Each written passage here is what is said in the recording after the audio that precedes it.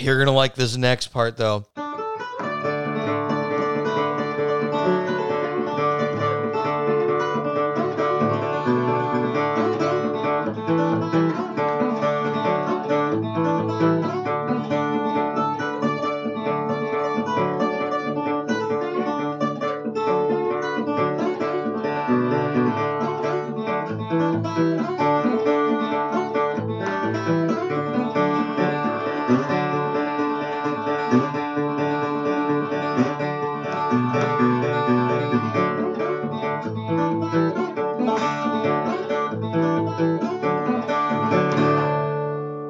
Ho, ho, ho, ho, ho. Hello, ladies and gentlemen. Welcome to episode 50. Holy shit, I dude. know. 50 episodes. It's only, 2 more weeks until it's an entire year of uninterrupted downloads. Wow. Yeah, I know. That's kind of feels good, man. And What a fucking year it's been, yeah, too. it's been a hell of a year to start this off on. That's for fucking sure. So we actually do have a little bit of a big Announcement. announcement at the end of the episode. So I mean, if you're a dude, check out this song, fan. It would be pertinent for you to listen to this announcement at the end of the episode because it is fairly important. But beyond that, it's not really that time. So really should really start on what's important, right? Oh, yeah.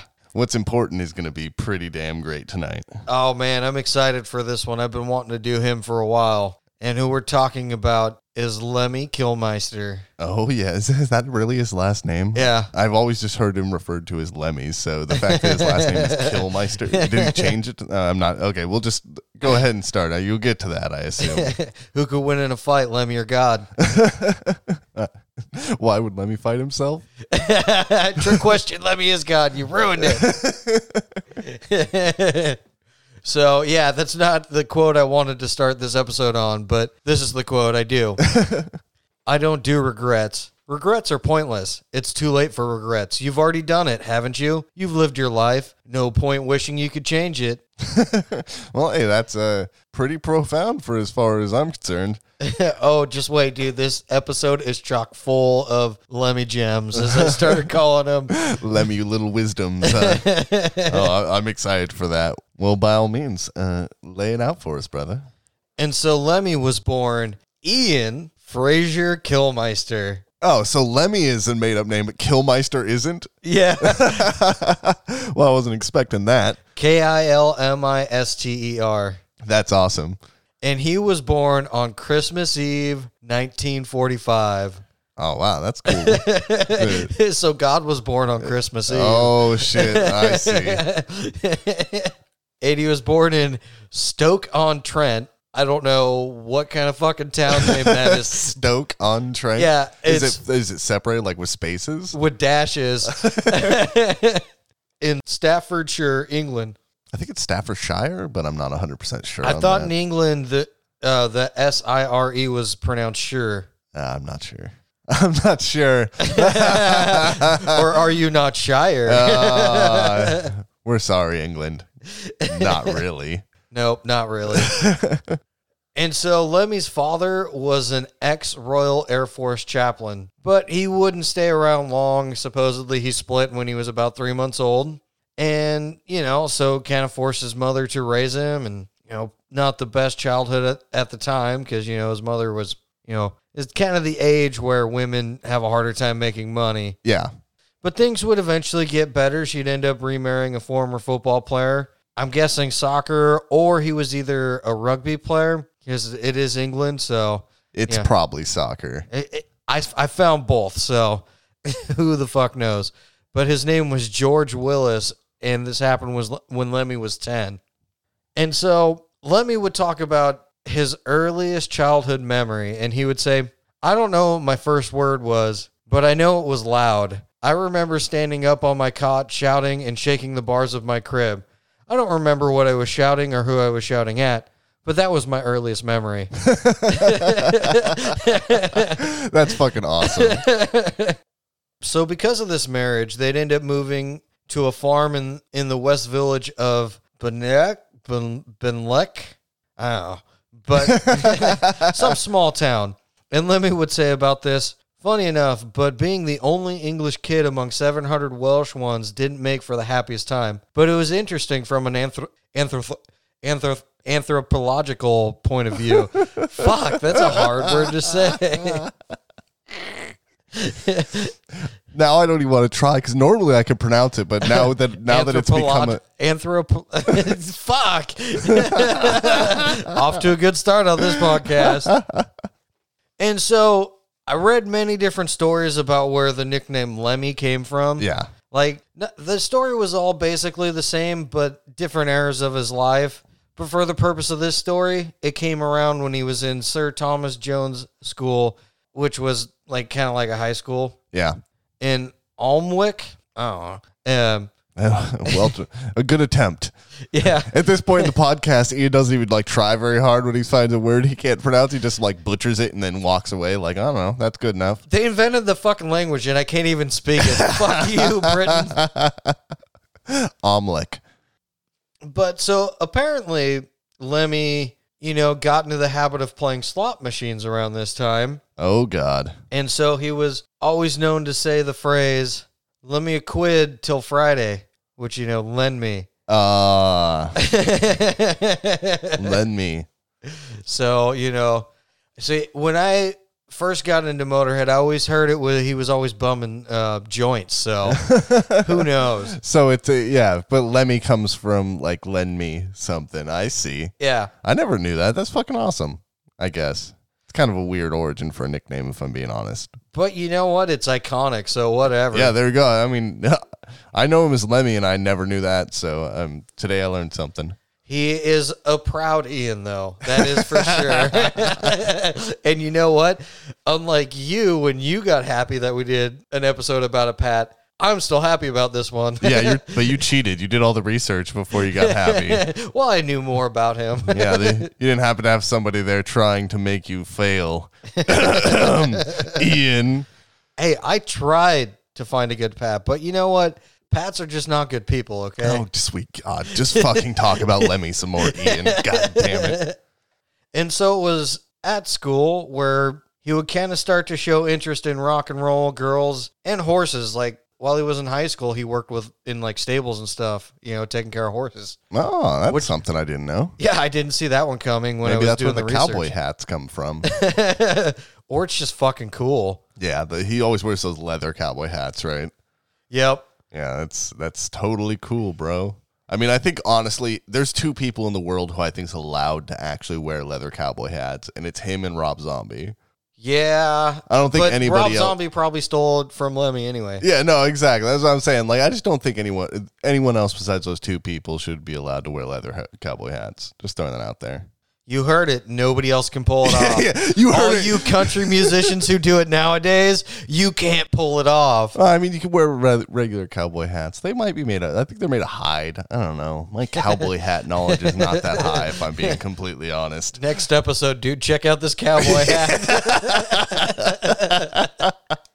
I mean, no, I'm not making that comment. Moving forward. And so at school, Lemmy noticed one of the fellow students had brought a guitar to school with him and had been surrounded by chicks. Uh-oh. His mother had a guitar, and so he took it to school and was also surrounded by chicks, even though he couldn't play it. Hell yeah. Just hold it, man. Just hold it. Strum a note every once in a while. Yeah. Ding. Sorry, my wrist kind of hurts from too much practice. I can't play right now. You better get to my gig. Yeah, exactly. I gotta go. I just wrote this love song. It's not a big deal. It might be about you too. I haven't got a name for the love song yet. Yeah, exactly. Hey, it doesn't matter. Just hold the guitar. You look sexy. What was that show? Home Movies? Yeah, I know. I was half thinking about that reference too. If nobody's ever watched that, definitely check out Home Movies. They have an episode where he gets a guitar just to look cool and drags it around everywhere. Yeah, and then he has to like tape it together and shit by the end. It's awesome. Because you guys get it. Most of you probably understand. I'm moving forward. So anyway, what really turned the tides for him for music, though, was at the age of 16, he saw the Beatles perform in Liverpool's Cavern Club. And from then on, he was inspired to make his own career on the stage, you know? Oh, hell yeah. And so then he learned to play along on guitar to their first album, Please Please Me.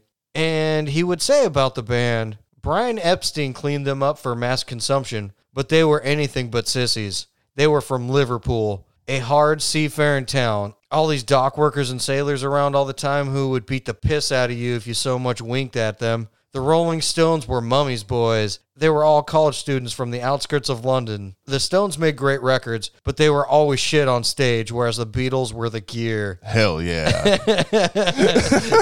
I don't even know what that means, but apparently they're the gear. The gear. I assume that's really good, but then I know in this area that gear becomes used as like a term for like what you shoot up heroin with, I think, too. I just love the fact that he called the Rolling Stones sissies. Well, I mean, hey, there you go. You heard it here first, ladies and gentlemen. Lemmy says it. The Rolling Stones are sissies. Typically, I would backpedal, but I kind of really hate the Rolling Stones. So, yeah, whatever. We Go, have Lemmy. bashed them quite a bit on this podcast. Yeah, I mean, them and Elvis really get gut punched up on this podcast quite often. Quite a bit. And so Lemmy, don't know if he finished school. I couldn't really find that, but I doubt it. He'd end up in Stockport, and he'd join a couple local bands called the Rainmakers and the Motown Sect. And, you know, they'd play around northern clubs for a few years.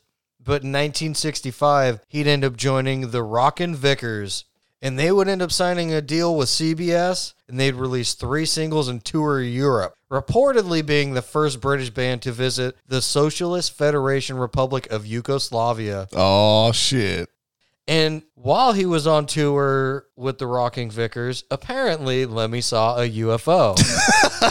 Of course he did.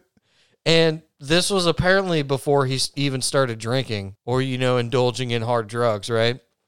Right. So this is sober Lemmy seeing UFOs. Yeah. That's not boding well for the future. He'd say, in 1966, we're coming back over the Yorkshire moors, which, incidentally, was before I even drank beer. So it couldn't have been some acid flashback. Yeah, I mean, hey. This thing came over the horizon and stopped dead in the middle of the sky. Then it went from a standstill to top speed immediately. We don't even have aircraft that do that now. Never mind then. So that was pretty eye-opening for me. Oh, yeah, of course. I mean, at that point on, Lemmy knew there was aliens. Aliens exist. And he just had to live his life. He's like, that's when I knew I had to start Motorhead. Oh, no, it's not for a little while yet. And so in 1967, he'd end up leaving the Rockin' Vickers and move to London, where he'd end up sharing a flat with Noel Redding. And if you don't know who he is, he's the bassist of the Jimi Hendrix Experience. Oh, that's cool. And so because of them living together and getting along, he was given a job as a roadie for the band. That's cool. Yeah, and he did this for about 8 months. So, you know, like, he really fucking toured with him. Like, That's fucking awesome. That's one connection I never would have thought would ever be there. yeah, he was a roadie for Jimi Hendrix. Well, hey, maybe you just like, you get the touch, you know what I mean? You get close enough to Jimi Hendrix, you just immediately start rocking hella hard. And so he's got a few quotes about this time period. Let's get to the first one. Oh, please, yes. I was sleeping on Neville Chester's floor. He was sharing a flat with Noel Redding. So whenever they needed an extra pair of hands, I was right there. I didn't get the job for any talent or anything, but I did see Jimmy play a lot. Hell yeah. Twice a night for about 3 months. I'd see him play backstage too. He had this old Epiphone guitar. It was a 12-string, strung as a 6-string, and he used to stand up on a chair backstage and play it. Why he stood up on the chair? I don't know.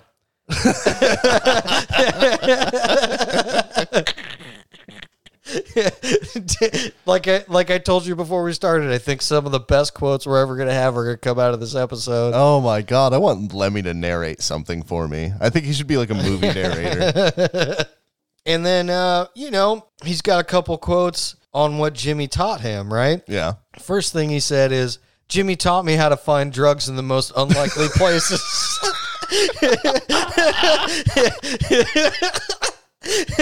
Because that was part of my job for him. That's how I learned to function on 5 hits of acid. That's why he's standing on the chair, Lemmy. That's why. But I also learned about theatrics and performing. Jimmy was so effortlessly cool, and he would move like an elegant spider.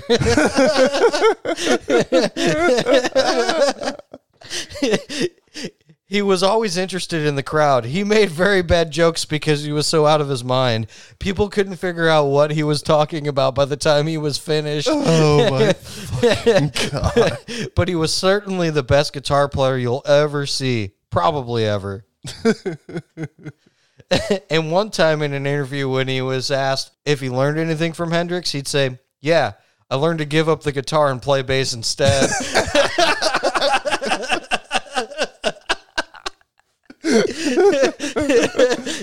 Oh, yeah. Yep, Lemmy is the quote man already, I can tell. And so, Lemmy was known for his alcohol abuse, right? Like, there's tons of documentaries with him just downing a fifth of whiskey and stuff like that. Yeah. But he did lots of drugs, too. And for a while, he'd deal drugs. And, he'd end up becoming friends with a guy he would deal with all the time named Dick Mick. Uh-oh. And not Dick Mick. He was a keyboardist for this band called Hawkwind. Yeah. And, he was kind of taking a break from touring with them, and they, would just stay up all night taking amphetamines. Yeah, as you do. And they became interested in how long you could make the human body jump about without stopping. Oh, my God. And so they did this for a few months till Mick ran out of money and decided to go back to Hawkwind. He took Lemmy with him. Hey, I brought this guy. And so Lemmy auditioned for Hawkwind, who is like this crazy space rock band, right? Yeah. In August 1971, he was kind of hoping to land a slot as their second guitarist, but during an open air concert at Powis Square in Notting Hill Gate, their bassist didn't show up, and so Dick Mick was like, "Hey, let's get Lemmy up on bass." Lemmy would say, "I'd never played bass in my life." I've 100% been in that position before. That is the worst. This is a band who had people pay to come see them, though, yeah. too. Oh, yeah, I guess it's not really that position then, because if it's like a big concert, that's insane. So he joined them on stage, right? And Nick Turner, the saxophone player and vocalist, would say to him, "Make some noises in E. This song is called You Shouldn't Do That."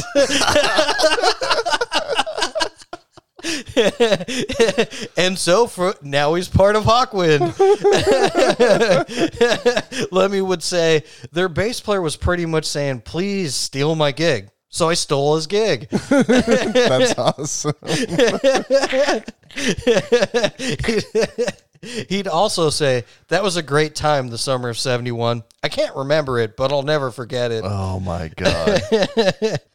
But, it was here where he would develop his distinctive style of bass because, he was originally a rhythm guitarist, right? Yeah. And so he used a lot of rhythm guitar, stuff on the bass, stuff you don't normally use, like double stops and chords rather than just single notes, right? Yeah. And so, I think when it comes to Motorhead, this is part of how they got such a big sound. Yeah. Is because he literally played a bass like a punk rock guitarist. Yeah.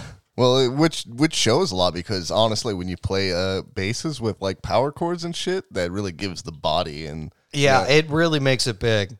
Yeah.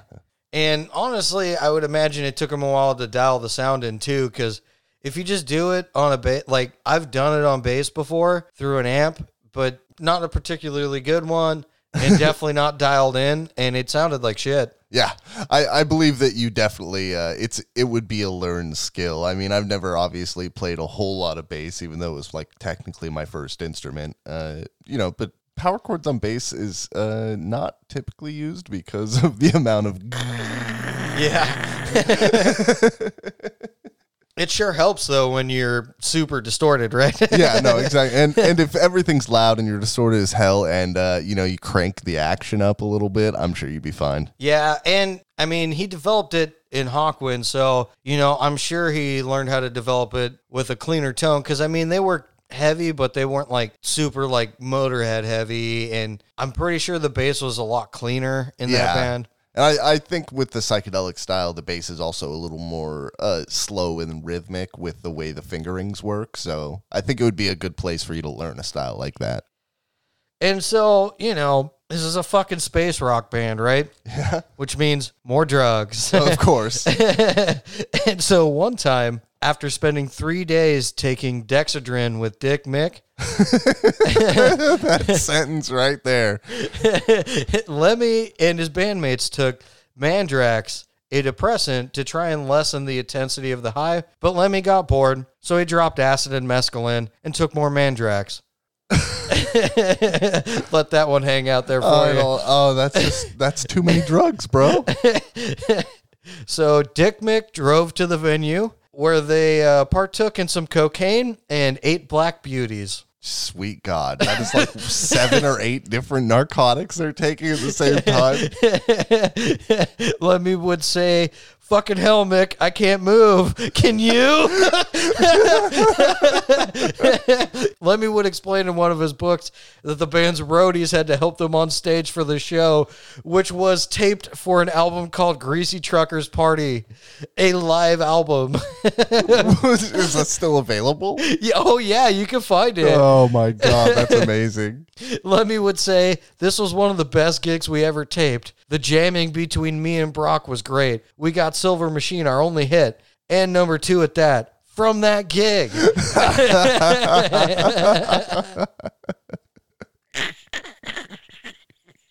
Of course, they can't even walk, but they get all up there and they're like, "Oh, we can play music. Fuck yeah. We can rock out, but we can't walk. Who needs to walk when you can rock?" And so in May 1975, they're touring North America, trying to cross the border into Canada, right? Right. Lemmy gets busted by Canadian authorities for possession of what they believe to be cocaine. Oh, what they believe to be.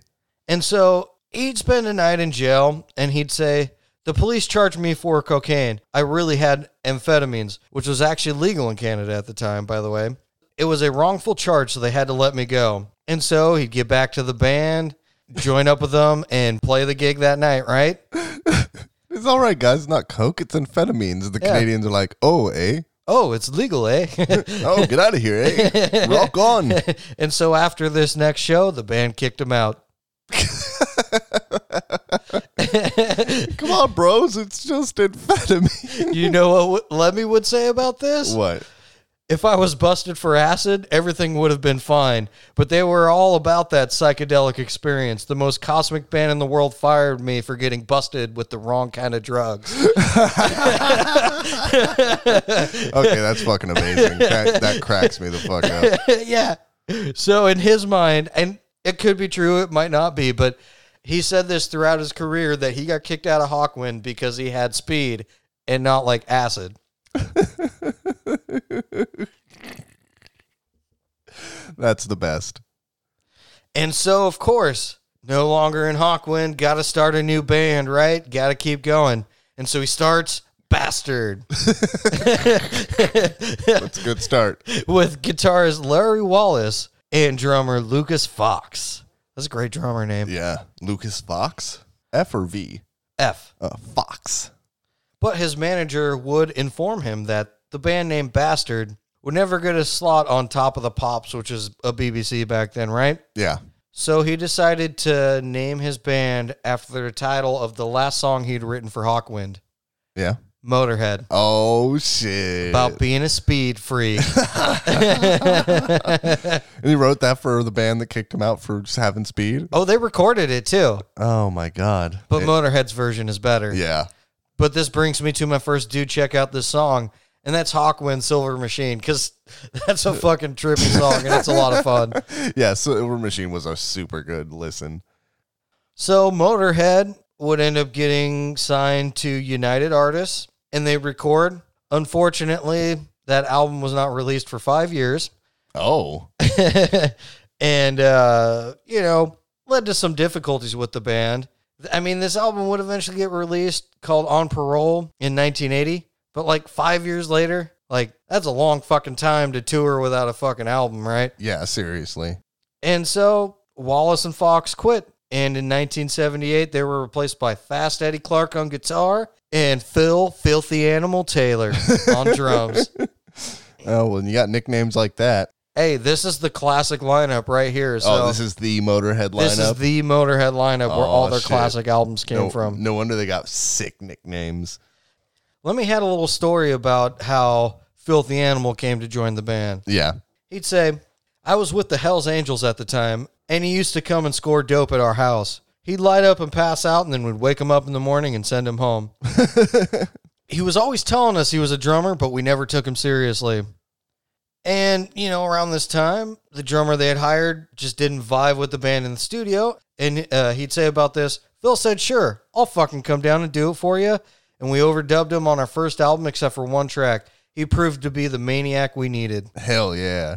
And honestly, dude, the fucking dude was crazy drummer. Like, if you watch their live stuff, Yeah. that dude, was super animated. Yeah. Well, I mean, you can just hear through the way that the drums are played in most of their songs that is definitely animated. And so now they got the classic lineup together, and now it's time to record their first album that they technically already recorded but never got released. Hell yeah. And it's a self-titled LP, right? Yeah. And this would actually do pretty well and make the British Top 50, right? Yeah. But, the band was very limited in the studio, and so they made the decision to, re-record a lot of what was on their first album. They'd leave a few songs out, but then they'd add a few like White Line Fever, Keep Us on the Road. And then there was actually 3 tracks that were actually written by Lemmy when he was still a member of Hawkwind: Motorhead, which I've already mentioned, Lost Johnny, and The Watcher. And so this brings me to my next dude. Check out this song. And we've got Motorhead, The Watcher, and Keep Us on the Road. Hell yeah. And these are good songs. You can definitely tell the quality isn't quite there. You can definitely tell it was a rush job. But this is the classic self-titled Motorhead album too. So, Yeah. This is the penultimate, with the exception of the song that shall not be named until later.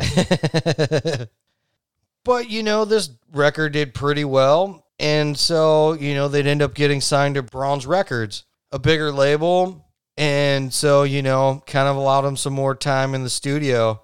And the first thing they would release in 1978 was, Louie Louie. Fuck it, why not? Hell yeah. Resulted with a hit in the charts, right? Yeah. Fuck it. And then Bronze is like, hey, they got a hit. Let's get them in the studio for a full album. So they get in the studio and record their second album, Overkill. Oh, yeah. This has got an amazing, album cover art. No, you're thinking of Bomber. Overkill's the one with the blown up skull? Yeah, I know. The one okay. the one that's all rainbow colored. Yeah. Yep. It's an amazing album cover. I happened to mention the other one when we were hanging out. Oh, okay. Yeah. I thought you were talking about that one. But anyway. I was going to mention the same on the other one, too, Ian. You're ruining my whole flash here. So this album would be released on March 22nd, 1979. Did pretty well, sold well in England and stuff like that, which is a good thing. Here's the thing about Motorhead. They never really sold that well in America, which I don't understand why, because there's a lot of fucking death metal bands that do, and these guys were way more better. God, you would think that they would have sold really well with how much I've heard about them. I can't even tell you how many times people are like Motorhead, Motorhead, Motorhead, Motorhead, Motorhead, Motorhead. Yeah, but most of the people who also say that talks about the song that shall not be named. Yeah, no, I guess that's a good point. And so, this is the first time they had an opportunity to do a proper studio recording. They spent a 6-week period from December 1978 to January 1979 in 2 studios. Those studios being Roundhouse and Sound Development, both in London. Lemmy would say about this, we did about a 6-week stint. I suppose you consider that we'd done the whole of the previous record in 3 days. That's a massive period of time. But what you also have to bear in mind is that this wasn't a block of time in which we just concentrated on the album. We were also doing gigs. That's the way things happened back then. It was far less regimented. However, we were all aware that studios cost a fuckload of money, so we weren't about to waste our time. I mean, that's a good idea. Studio time is not fucking cheap. And honestly, this is my favorite Motorhead album, first of all, and I just love the thing all the way through, but, You still had to pick out some decods for this. And so, I picked out what would become a lot of their, main stage songs, And those would be Overkill, Stay Clean, and No Class. All super sweet jams. I think Overkill was my favorite. Overkill's fucking rad. Yeah. And actually, funny little story about that song, because it's like the only song in the album that's got the double kick, right? Yeah. Well, how they came up with that was Phil was in the jam space at the time, and he just bought a new kick drum, but he's trying to figure out which one he liked better. So he set them both up and was playing them both, trying to figure it out, right? And Lemmy was outside the studio with the guitar player, with Eddie, right? Yeah. And they're like, dude, that sounds pretty fucking cool. And so after he played around with it for a little while, they walked in and were like, you should do that. That's awesome. Yeah, I read a whole article about just that. And it's just like, wow, that's really cool. Is that like the first double kick? I mean, that's pretty early, isn't it? I mean, it's definitely early. I don't know 100% if I could say that it was the first, but it was definitely like up there among the first. Yeah, because I mean, it at least has an organic origin. He didn't see anyone else doing it. He learned it from accidentally doing it. So yeah, he was literally just trying to compare the two kicks. Yeah, that's fucking really cool. They weren't done releasing albums in 79. They'd go back into the studio for their third album, Bomber. Boom. Which was released on October 27th, 1979. Again, on Bronze Record, right? Yeah. You know, selling well, doing good for them. And so during the recording of this album, their producer, Jimmy Miller, who was also the producer of their second album, Overkill, Yeah. decided this would be a great time to start doing heroin again. Oh, yay, heroin. At one point, he disappeared from the studio entirely and was found asleep at the wheel of his car. And so Motorhead wrote their first anti-heroin song, Dead Men Tell No Tales. Hell yeah. And actually, for all of Lemmy's life, you know, he did all sorts of drugs, right? Yeah. Tons of them. Fucking hated heroin. He actually had a girlfriend who overdosed and died from heroin when he was 19. So that probably has a lot to do with it. Yeah, definitely. It's pretty funny that even like regular junkies hate heroin junkies. It kind of cracks me up. Well, I think the thing is he's like, I'm still making albums. I'm functioning, you know. Doing stuff. I'm doing stuff. Not sleeping in public places because Our I'm high out of my mind. our fucking producer can't even sit there and record us. Yeah. You know. No, it makes sense, but it's such a funny point, like just thing. to That witness is a from the good outside. point. But I mean, because he does have like incidents of him like doing way too many drugs. Like, Yep. I read this one, and this is totally off my memory because I don't have it in my notes, but he did like way too many drugs and like was hallucinating for like 2 weeks. At one point, he was reading a book that didn't exist. Well, that's how you know you're high. Also, I learned from this, apparently Lemmy really loved to read. So his brain's like, shit, I'll just make you a book. Don't worry about it, bro. Yeah, we got you covered for a little while. But yeah, this album would also have like other fantastic songs like Lawman, Poison, Talking Head, and All the Aces. You know, getting the Aces reference in there early. Yeah, and you got to make sure you're really ramping it up. And so we got My Next Dude Check Out This Song, which really could be all the songs, but these are the best ones from what I mentioned, which is Overkill, Stay Clean, No Class, Dead Men Tell No Tales, Lawman, and Poison. Hell yeah, and those are all super good jams. We haven't really had anything that rocks this hard, I don't think, almost at all throughout the whole podcast. So I No, think this is definitely the loudest for sure. This will be the most rocking of all. The funny thing about the song Poison, it's about his mom. Oh, boom, Lemmy's mom. Take that, Lemmy's mom. And so, you know, touring, selling records all over the UK, doing well, getting creative. Time to get back in the studio, right? Hell yeah. Time for their most commercially successful album ever. Oh, yeah? Oh, yeah. Oh, yeah? The album, based off the song that shall not be named, was released in March 1981. Well, we're going to have to name it now. I just wasn't trying to throw it out this early. I know. I'm sure it goes on the playlist. And so, yeah, the album Ace of Spades would Ace of Spades! The Ace of Spades! And, you know, that was the single from the album, which fucking did awesome, you know, reaching number 15 in the singles charts. If you've ever played a Tony Hawk game, you know this song. And so, yeah, this album would have the band's like most popular songs on it, like Love Me Like a Reptile, The Chase is Better Than the Catch, We're the Road Crew, and of course, the Ace of Spades, right? The Ace of Spades. I like how you sing it all high and Lemmy's got like a deep raspy voice. I don't know. Over the years, I think I've just mimicked it so many times to where it keeps stepping up an octave every once in a while. Eventually, it's going to be Mickey Mouse. Ho ho! Oh, the Ace of Spades. Oh. I don't want to live forever. Ho ho!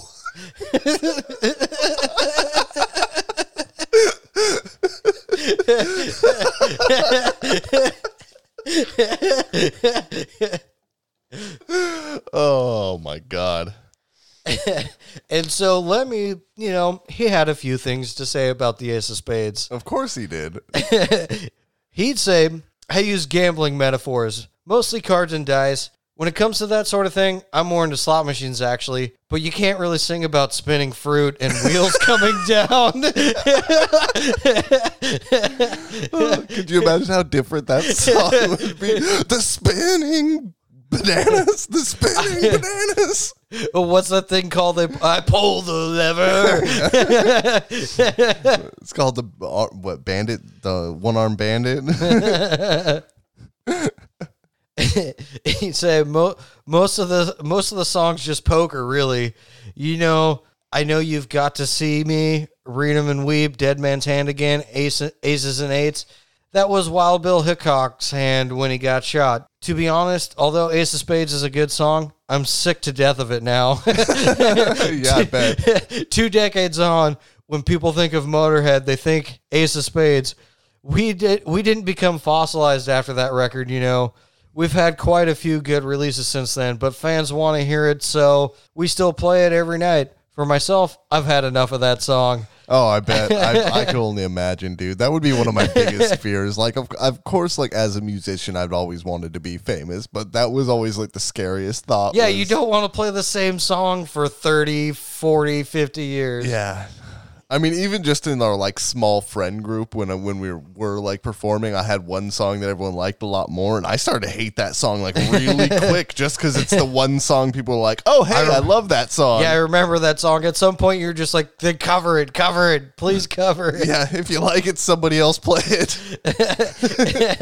In an interview in 2011, he'd say, I'm glad we got famous for that rather than for some turkey, but I sang the 8 of Spades for 2 years and nobody noticed. The 8 of Spades. The 8 of Spades. Oh, that's some real good trolling action right there. And so this brings me to my next dude. Check out this song, which is Love Me Like a Reptile, The Chase is Better Than the Catch, and We're the Road Crew. Hell and yeah. no, the Ace of Spades is not on it. I'm like Lemmy. I'm tired of hearing about that fucking song. I get it. Oh, That's a good song. But you know what? When everybody only mentions that fucking song, I go look for the better ones. So it's actually not going to make the decoms list then, it's not going to make. You know what? That's a spicy choice, Ian. I support you in your bold decisions. You know what? If you don't know the Ace of Spades, then go check it out. But who the fuck hasn't heard the Ace of Spades or a cover version of it at least, right? If you don't know the Ace of Spades, go ace yourself, bro. You almost made me spit a beer. And so, this album gets released. They're making money. They're doing well. Band drama. Whoop, whoop. Yep, that's the best thing is band drama. Get into the studio for their next album, Iron Fist, and some band drama. And actually, there's some fucking killer songs on this album.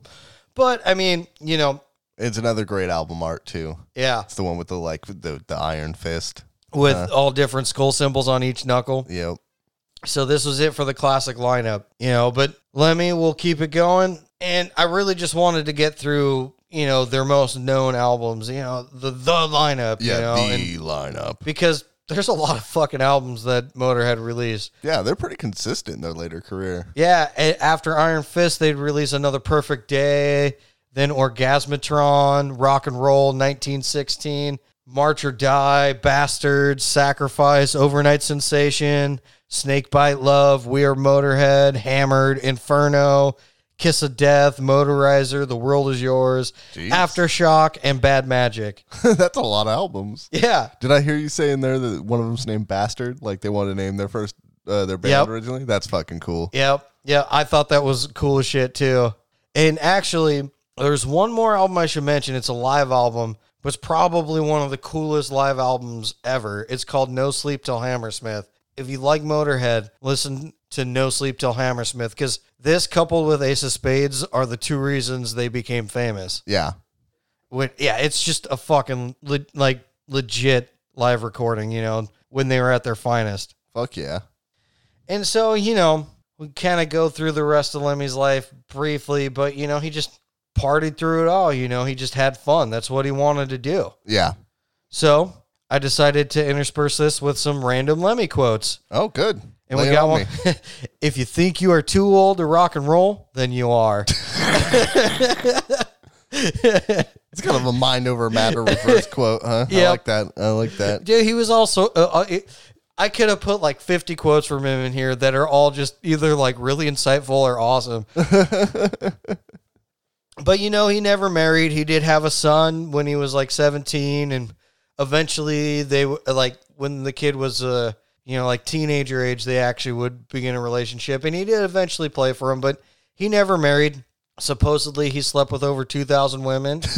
Well, I mean, that's a great accomplishment. Like, if a guy that ugly can get laid that many times, I mean, the Ace of Spades alone must just tow you in all the tail. I'm sure he never complained about it in those situations. That's all I'm going to say. It's when the hot women are like, can we put on my favorite song? And it's Ace of Spades. I bet you just like, yep. I got an Ace of Spade for you, babe. Well, this is my life now. But he, in 1991, he'd actually end up writing a bunch of songs for Ozzy Osbourne's album, No More Tears. And you know what's the big song he wrote on that album? What? Mama, I'm Coming Home. Wait, really? Yeah, he wrote the lyrics to that song. Wait, Mama. Yep. Mama, I'm coming home. Yep. Oh, wow. That's actually hilarious. I didn't know that was a Lemmy song. He said that song made him more money than everything he ever did with Motorhead. That one song, just the writing credits for it. Oh, I can only imagine because it's still played regularly even today on the radio. Oh, so, yeah. Like I can only imagine he's probably made a pretty penny off of all of that. All right, another random Lemmy quote for you. If you're going to be a fucking rock star, go be one. People don't want to see the guy next door on stage. They want to see a being from another planet. Well, there you go. Hey, there's some advice on how to be a fucking rock star. Yep, there you go. AKA, put on a show, assholes. Yep. And so in December 2000, Lemmy had to cancel a Motorhead tour. He was hospitalized in Italy with the flu, exhaustion, and a lung infection. Aw. But, he started smoking at the age of 11, so... Yeah, that's pretty early. It's going to catch up to you at some point. Definitely. And, 2000s, it started catching up to him, He'd end up being hospitalized for extreme dehydration and exhaustion in July 2005 in Germany while he was touring. And as he grew older, he'd use less alcohol and drugs, because he had diabetes and hypertension. Yeah, as you do. Less. Yeah, he didn't quit. Yeah, he didn't. He didn't quit. He just used less. Of course. Time for another quote.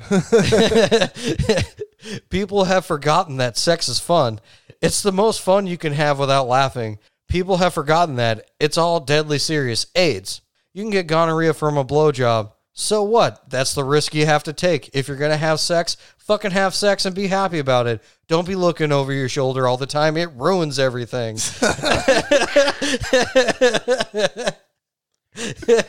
Oh my God. When I saw that, I knew I had to figure out how to get it in. That's bad advice, but whatever. You know what? He lived the way he did and had no regrets, like I said at the beginning of the episode. That's all you can do. In June 2013, he had an implantable cardioverter defibrillator fitted, he had irregular heartbeat, so it'd keep it kind of regular, right? Yeah. July 2013, his tour was canceled to a severe hematoma, and around this time, he'd refer to his continuing drug use as dogged insolence in the face of mounting opposition to the contrary. Well, there you go. Hey, you know what? He's just like, this is the way I live my life. I know how it's going to end. Yeah, he's just putting his foot down. This is who I am. I mean, it's worked for him, so whatever, you know. Yep, there you go. He's living the life the way he wants to. After this, though, he'd have to start, you know, using a walking stick, cut back from 2 packs a day to a pack a week, you know, getting healthier, right? Yeah, exactly. Turning his life around in his 60s. Yeah. He'd be hospitalized with another lung infection in September 2015, having breathing problems while he was performing on stage, a.k.a. I smoked since I was 11. Yeah. And on December 28th, 2015, 4 days after his 70th birthday, Lemmy would die at his Los Angeles apartment from prostate cancer, cardiac arrhythmia, and congestive heart failure. Oh, shit. So that's just like a compounding end there. Yeah. And this was 3 weeks after his tour. Oh, after the end of his tour? Yeah. Holy shit. So Like- he's just like, I'm done now. I did my tour. I did. I'm 70. I did it, It's you time know? to I go. put my time in. Wow. That's pretty impressive. Like, I don't know, man. Like, he just toured up until the end of his life and made music, which, Yeah. you know, is a dream for a lot of people. Yeah, exactly. And I mean, it's one of those things where you can definitely tell from his quotes that he kind of lived that way too. Like, you know, it's just he lived his dream and did it like a badass. And Yeah, I'm pretty impressed with that. Exactly. And did you know he lived a huge chunk of his life in Los Angeles in a 2-bedroom apartment? No, I didn't know that, but that doesn't surprise me. You know why he had this 2-bedroom apartment? Why? It was close to his favorite bar, the Rainbow, which is like a famous rock and roll bar. Oh, hell yeah. So he just kept the apartment just so he could stay close to the bar? Yeah, and That's so, fucking you know, cool. he'd sit in the corner and play the little slot machine they had there, the little electronic one, and Yep. watch the bands play and sip on whiskey with a touch of Coke. Well, that's fucking cool. I really dig that. And you know what's even cooler is after he died, the Rainbow has a roped off section that nobody's allowed to sit in that says Lemmy's Spot, and it's right next to a little like video poker machine. Oh, that's fucking awesome. Yeah. And so his memorial would take place at Forest Lawn Memorial Park in Hollywood Hills on January 9th, 2016. And I actually remember this shit. Yeah. I was fucking drinking during it. His service was streamed live over YouTube with more than 230,000 people logging on to watch. Fuck yeah. That's super cool. And while this was going on, a bunch gathered in the Rainbow to watch too. His body was cremated following the funeral. His remains were placed in a 3D printed mantelpiece shaped like his trademark hat. And it had a slogan emblazoned on it, right? Yeah. Born to lose, live to win. That's fucking awesome. That is super genuinely cool.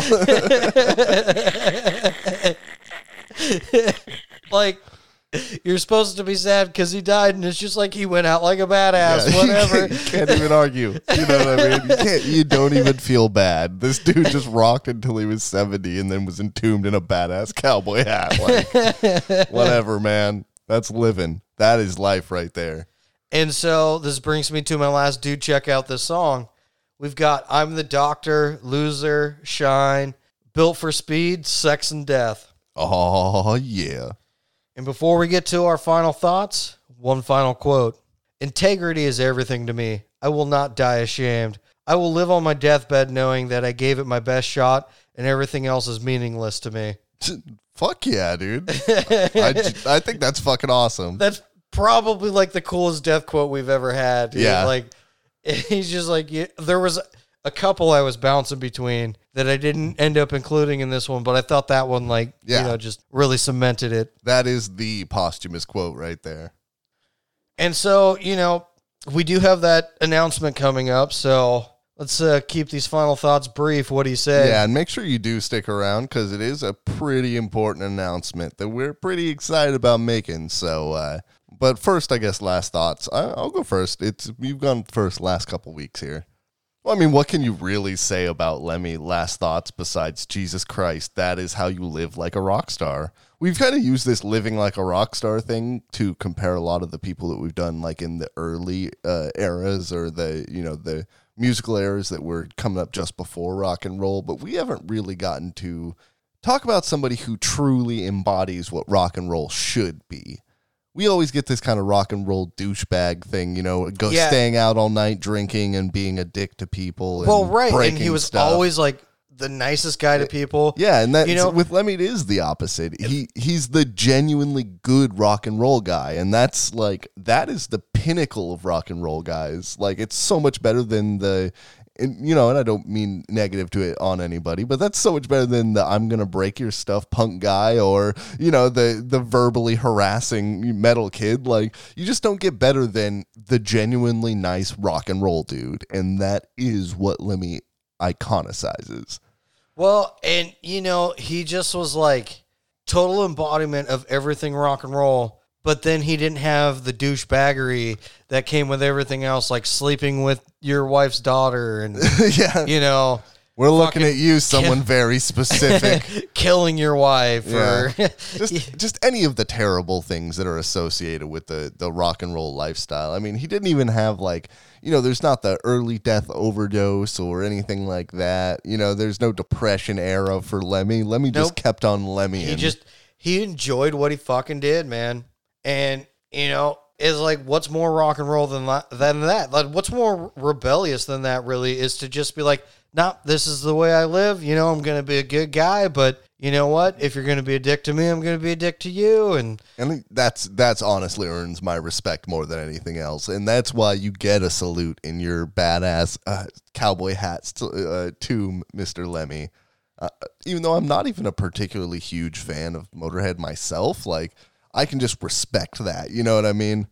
Yeah, no, I totally get you. And see, for me, it's the opposite. Like, they were very instrumental in me, like, learning how to play guitar, really, like rock and roll guitar, honestly. Yeah, a huge inspiration for a lot of your stuff, actually. And if anybody out there is going, well, they're metal, what do you mean by rock and roll guitar? If you really, especially like all of the albums I mentioned today, if you really break down their stuff, it's all rooted in like 50s and 60s rock and roll. Yeah, and that's one of the reasons that they're held so dear in a lot of the like rockabilly fringe scenes as well, because they definitely do cover more than just metal in quotation marks. Well, and there was this this comic that came out. It was like an online comic, right? I can't remember what it's called.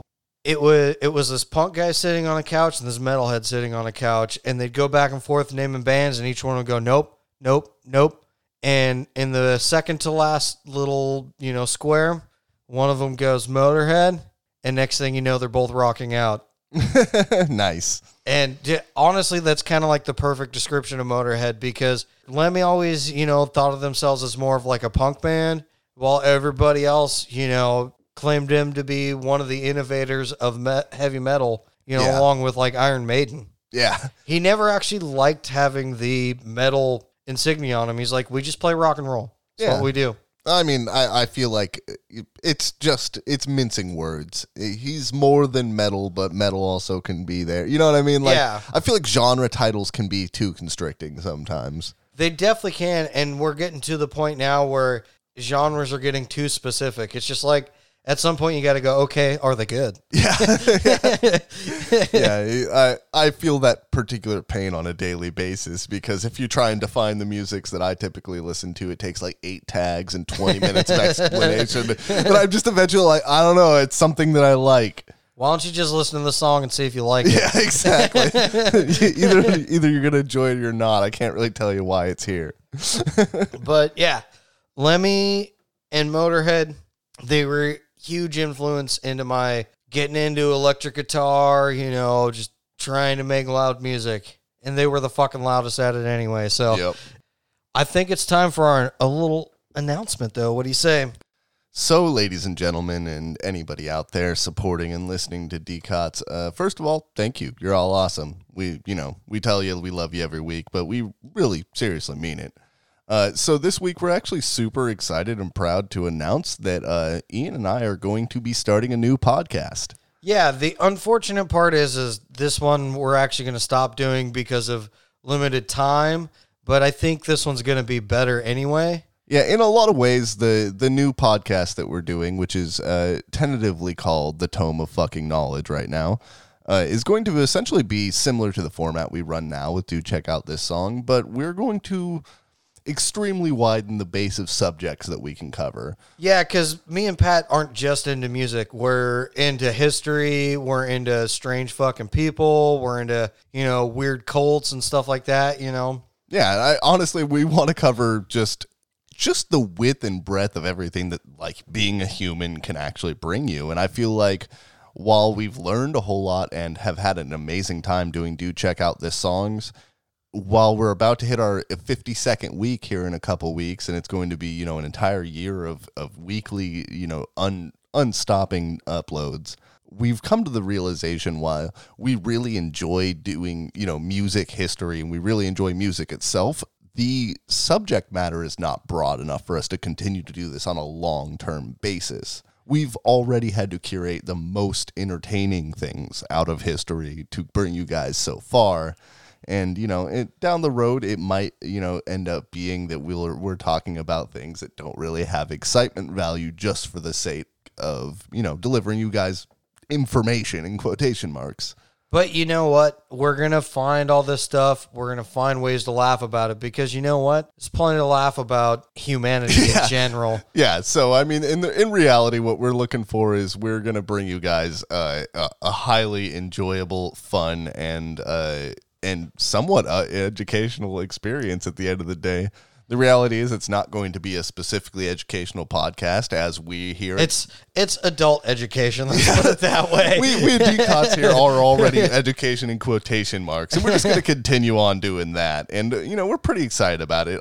We are a little sad for, but we have behind the scenes been talking about this since season 5, and yeah, if you're like a serious listener, you remember a point where we announced that we were going to make some changes to the show, and if you were paying attention, no real serious changes were forthcoming. And the reality of the fact is, because at that point we realized that the changes that we wanted to make were so vastly changing that it couldn't. We needed a new podcast. Yeah, it couldn't be the same show anymore because honestly, for us to switch from what we're doing now to what we're doing then, it would have been too jarring. And we believe that the people who have spent the time to really sit down and continue listening to Do Check Out This Song over this entire year, I hope you guys will follow us, and I think you honestly will. We're going to do an announcement, obviously, every episode until the end here, which is going to be 2 more.